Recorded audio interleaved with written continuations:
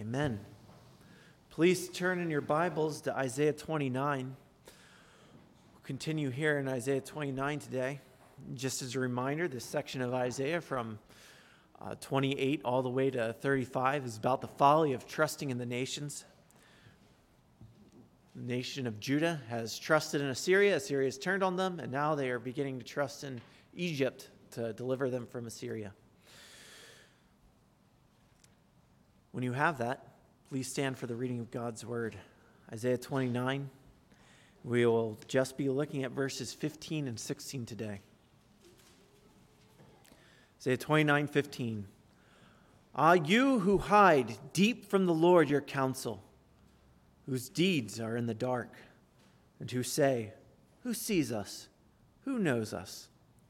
You turn things upside down. Shall the potter be regarded as the clay? And the thing made should say of its maker, he did not make me. Or the thing formed say of him who formed it, he has no understanding. You may be seated. Dear Heavenly Father, you are the potter and we are the clay. God, we thank you for your word. We thank you for forming and making us. We thank you for giving us wisdom through your word, and we pray that today you would open our eyes to know who we are and to know who you are. In Jesus' name, amen.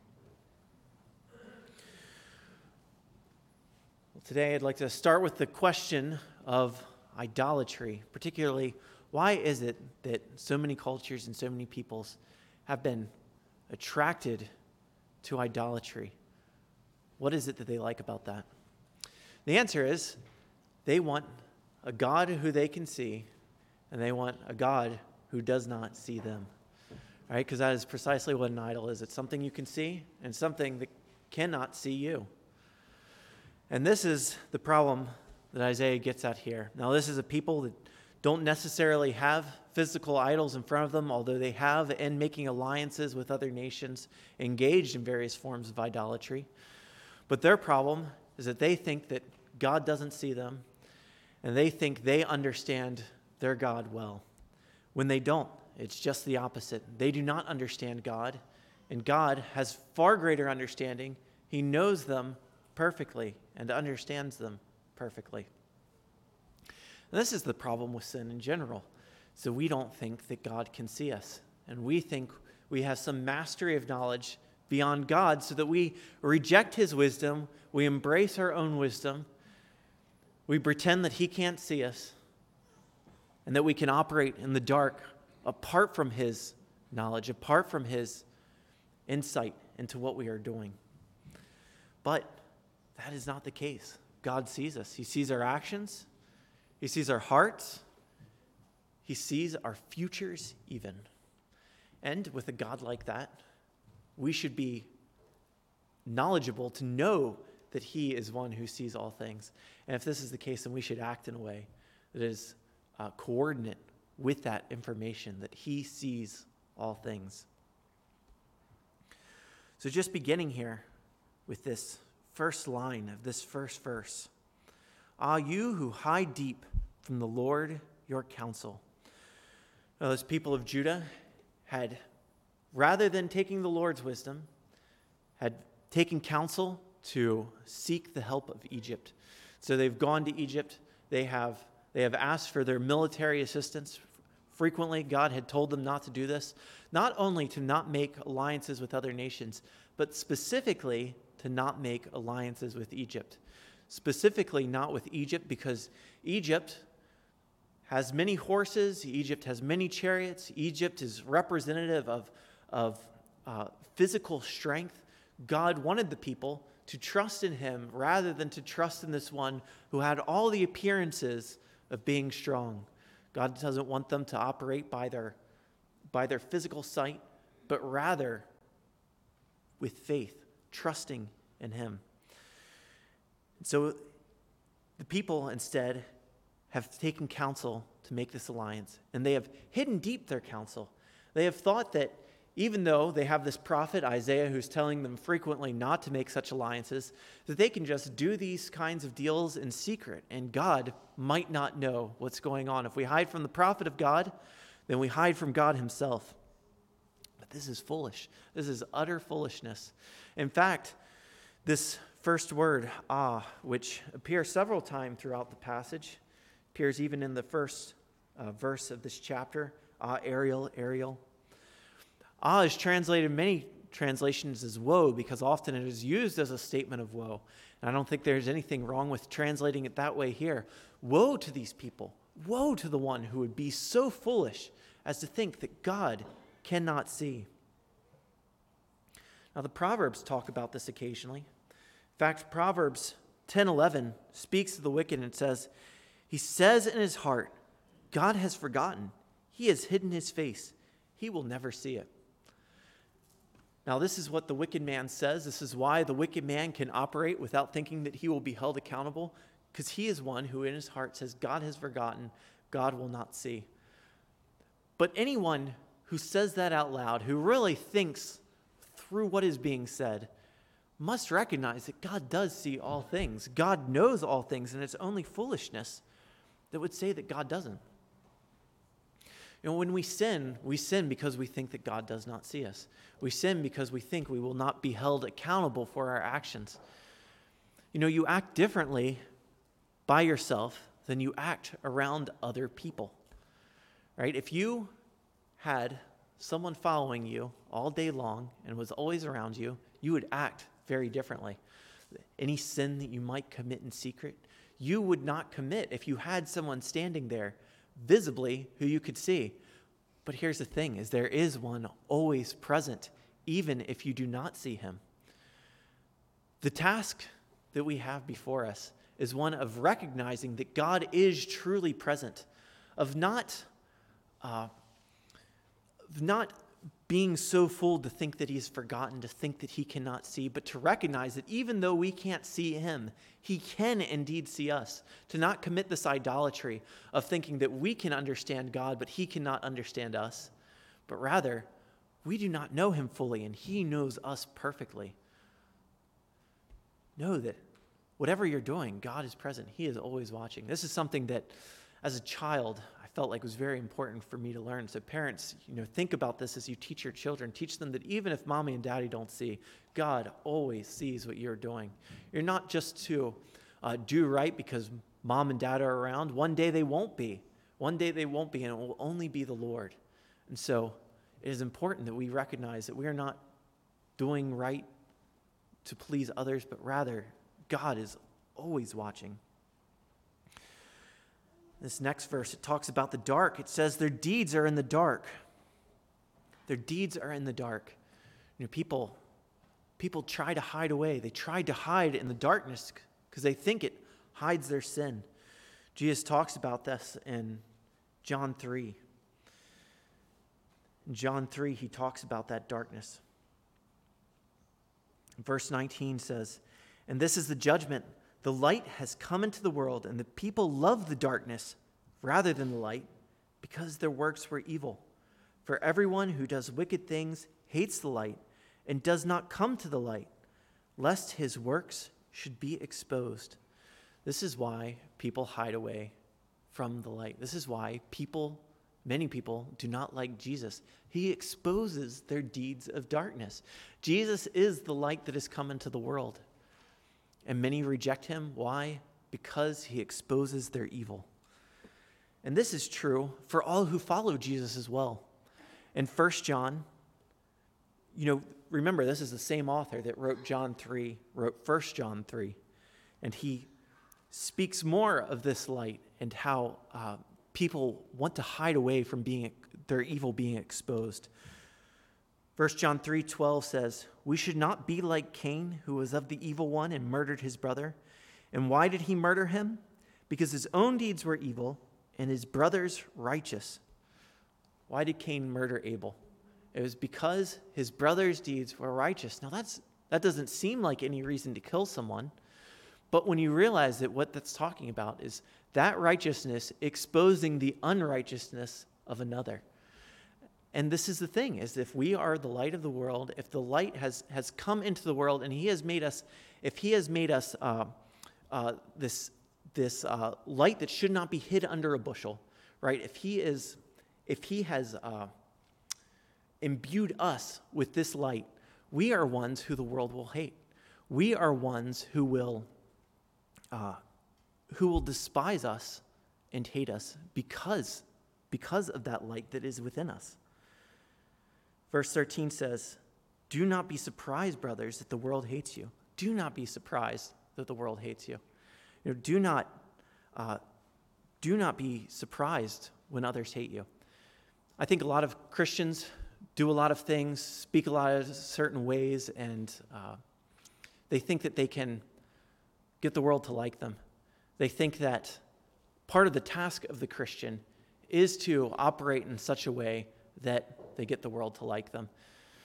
I was speaking with someone recently who said, this is what Christians need to do. They need to build up trust with others so that because many Christians have lost the trust of the world. Well, yes, it is naturally the case that people will hate the light. It's naturally the case that people will hate the light. Certainly, there are some Christians that have wrongly given Christ a bad name. However, often what is happening is that they have done what is good and given Christ a quote-unquote bad name because people do not like the light. People hate the light. Just like cockroaches fleeing into the darkness, they hate the light. And so we are to be ones who walk in the light, who spend time in God's word, knowing what it says, even though it's painful at times and it exposes who we are and exposes our sin. We're to be people who hear the preaching of the word, who spend time with the Lord as he exposes our hearts. We're to be people who are part of the fellowship of God where there's accountability. When I joined this church, this is one of the scariest things to me because this is partly also because this is a small place, but I would get text messages from people when I didn't show up at church one Sunday. They would ask me, if everything was all right, and that scared me. That really scared me. That, oh man, this place is going to hold me accountable. I don't know if I like that. I liked being at a bigger church where I could fly under the radar. No one would know if I was just absent for a while. That's hard to do, but that is what we've been called to. We've been called to walk in the light. And he says, and who say, who sees us and who knows us? Right? This is the folly of people. They say, who sees us? Who knows us? They don't think that God sees, at least even if they would say that verbally, even if they think that intellectually, practically, in their heart of hearts, they deny it. They deny that God sees, because otherwise, why would they act with their evil deeds? Psalm 94 speaks of how foolish this is. Psalm 94:7 says, "And they say, the Lord does not see, the God of Jacob does not perceive." And then it continues on to explain why that's so foolish. "Understand, O dullest of peoples, fools, when will you be wise? He who planted the ear, does he not hear? He who formed the eye, does he not see? He who disciplines the nations, does he not rebuke? He who teaches man knowledge. The Lord knows the thoughts of man, that they are but a breath." You see how foolish this is? God not only hears, he is the one who created hearing. In fact, his hearing goes beyond our hearing because our hearing is a created hearing. His is an uncreated one. He knows things intuitively. He knows things without them being spoken to him. He is one who sees even greater than our sight because our sight is a created sight and his is an uncreated one. He is the one who teaches. Nobody teaches him. There is nothing for him to learn. And it's worth reflecting for a moment on that uncreated knowledge of God. God is perfectly wise, and if you've not contemplated what this means, it's something worth thinking about. God's omniscience, as the word I used a minute ago, it is intuitive, right? His knowledge is intuitive. He does not deduce anything. He knows all things because he has created all things. He does not look to the world to see what's happening. Sometimes Scripture will speak of him anthropomorphically as though he is an observer looking down from heaven. But the fact of the matter is that he already knows. This is simply a way Scripture expresses his knowledge to us in a way that resonates with our experiences. But he is one who already knows all things because he has decreed. He does not deduce. He does not look into the future to see what the future is. He is outside of time eternally, knowing all things simply because he is the one who has made them.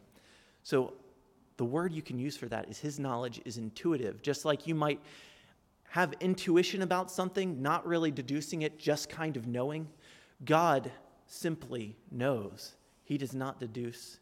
He knows intuitively. Another way to think about God's knowledge, it is untensed. Untensed. So my knowledge, if you imagine that I were given perfect knowledge, which can't happen, but if I were given perfect knowledge, my knowledge would still be a changing knowledge. Because right now, I know what time it is. It's 2:19.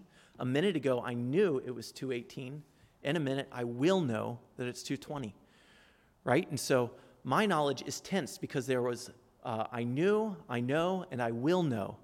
God's knowledge is not tensed because the truth is not changing to him. He transcends time itself. And so his knowledge is not just greater than our knowledge in the same species, but it is something that goes even beyond knowledge, the way we think of knowledge. Because the way we think of knowledge is a tensed knowledge.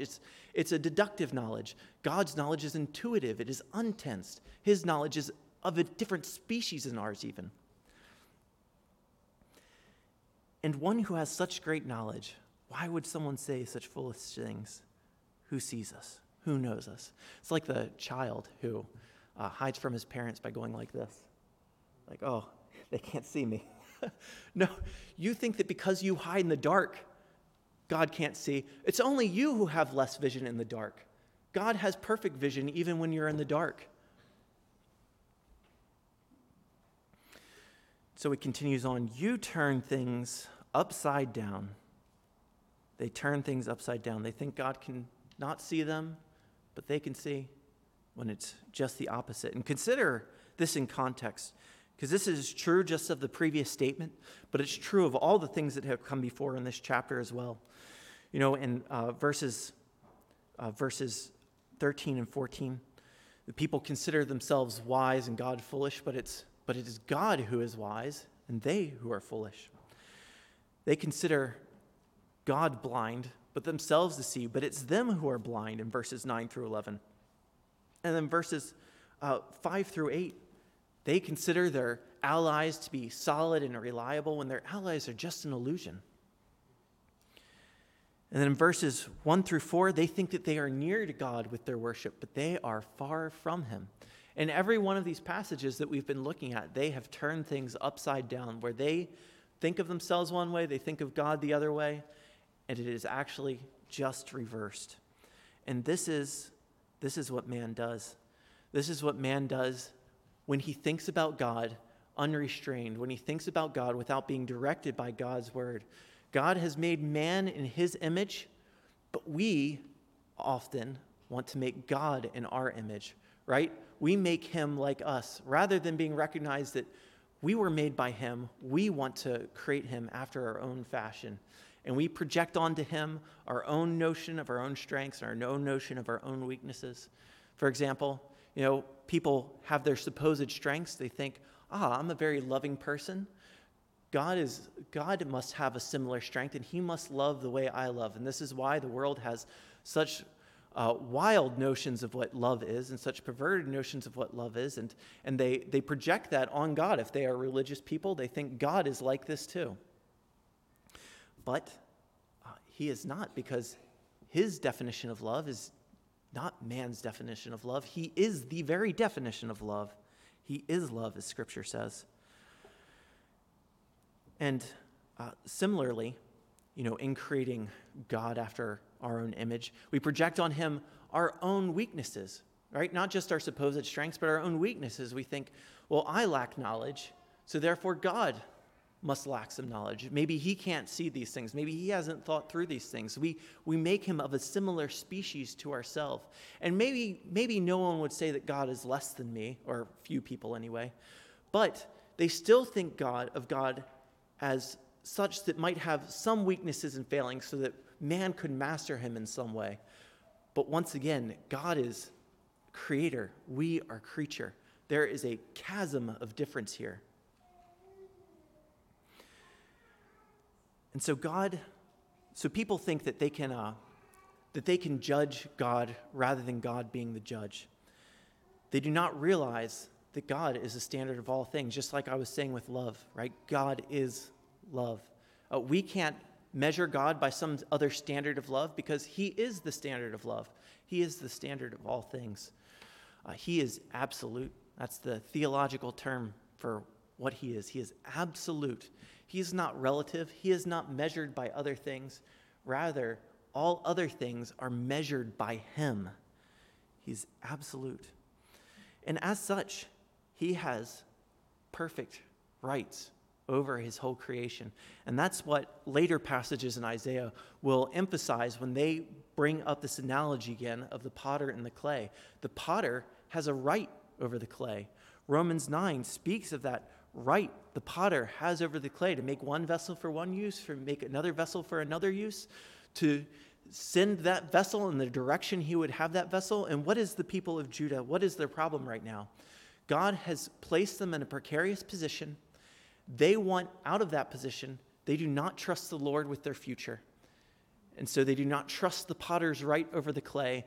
They want to mold themselves rather than to be molded by God. They do not want God's purposes in their life. They want their own purposes. And this is people's problem in general as they face things in their life and as their future is in a precarious state. Rather than trusting the Lord, they want to trust themselves. Oftentimes, you have a sinful option, you have an obedient option to the Lord, and the sinful one, for pragmatic reasons, appears that it's going to play out better. And so people choose that sinful option because they have anxiety about trusting the potter with what he's doing with the clay. They think that as the clay, they know better, but it is the potter who knows better. Trust the Lord. In difficult times, when you're thinking pragmatically that some course of action is going to be better, maybe there's some relationship that needs to be cut off, maybe there's something that needs to be said to someone that you don't want to say because you think it might be taken the wrong way or harm the relationship. If God has called you to some course of obedience, trust the potter. He knows what is better than the clay does. Because the clay is only clay. The clay can't mold itself in any good way. Apart from the potter, what does the clay do? The clay just crumbles and cracks because all it can do is bump against things and shatter. Shall the potter be regarded as the clay, that the thing made should say of its maker, he did not make me? Or the thing formed, say of him who formed it, he has no understanding? Think about what these questions are asking. He did not make me. What is that doing? That's elevating man, the being of man, over the being of God, or at least putting them on the same level. Same thing with understanding. That's man's knowledge, God's knowledge, reversing them, turning them once again upside down. And people imagine that this is the case, that God has no understanding, that God has no knowledge, because they see a delay in his judgment, right? And that delay in his judgment leads them to think, he doesn't see. If he has not done something about it now, it shows that he does not see. Even the righteous can fall into this trap, and they can think, if God hasn't done something about my miserable condition or this oppression that I'm under, maybe he does not see. But that's not the case. Why does he delay? He has his purposes, just as we read in the previous chapter, as the farmer only plows and sows for a particular season until the harvest. So God does his activities for a particular season, and he does not delay forever, even if the time in which you have to wait is longer than you want to wait.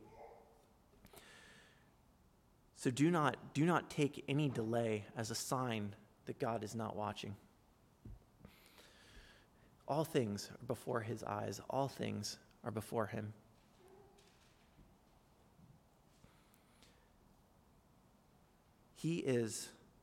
he is not just learning truth, as I said. He is truth. God is truth itself. That's called his veracity. He is truth itself. And the best verse to talk about this, that God is truth, is a verse about Jesus Christ, John 14:6. He is the way, he's the truth, and he is the life. And so what's God's answer to this? That mankind wants to make a God that they can see and a God that does not see them. What is God's answer to this problem? God's answer is found in Jesus Christ, the one who is truth itself. God's answer was to send Jesus Christ, a man, condescending to reveal himself in a way where he could be seen in the man Jesus Christ. And so how do we know who the Father is? It is in the God-man, Jesus Christ. This is how we know who God is, and that is not just a statement about physical visibility, though that is true as well, that if Jesus walked among us, we would be able to visibly see one who is God. But in addition, it is only through knowing Jesus Christ that you can know who the Father is, because it is Jesus Christ who reveals who the Father is. This folly of turning things upside down, of even one who is able to intellectually acknowledge that God is greater and that God sees all things, acting practically as though he doesn't. Because every single one of us does that, right? Any of us who acknowledge that God sees all things, we act on our own as though he doesn't. What is the corrective for that? It is through Jesus Christ, knowing the Father and recognizing who he truly is, that he is over all things, giving us hearts who submit to him and who recognize his greatness over all things, who recognize his omniscience. Apart from that, our hardened hearts would not recognize this truth. Apart from that, our hardened hearts would be like these people who continually turn things upside down. But God, and having sent Jesus Christ, who has died for us, having died for this sin of turning things upside down, has turned us upside down so that no longer do we have hardened hearts if we have come to Jesus Christ in repentance, or if we've come to him in faith, but rather he changes us so that we can know who he is, so that we can know who his Father is, and so that we can no longer walk in darkness and walk in ignorance, but rather walk in the light and walk knowing that there is one who sees all things, who is present with us at all times.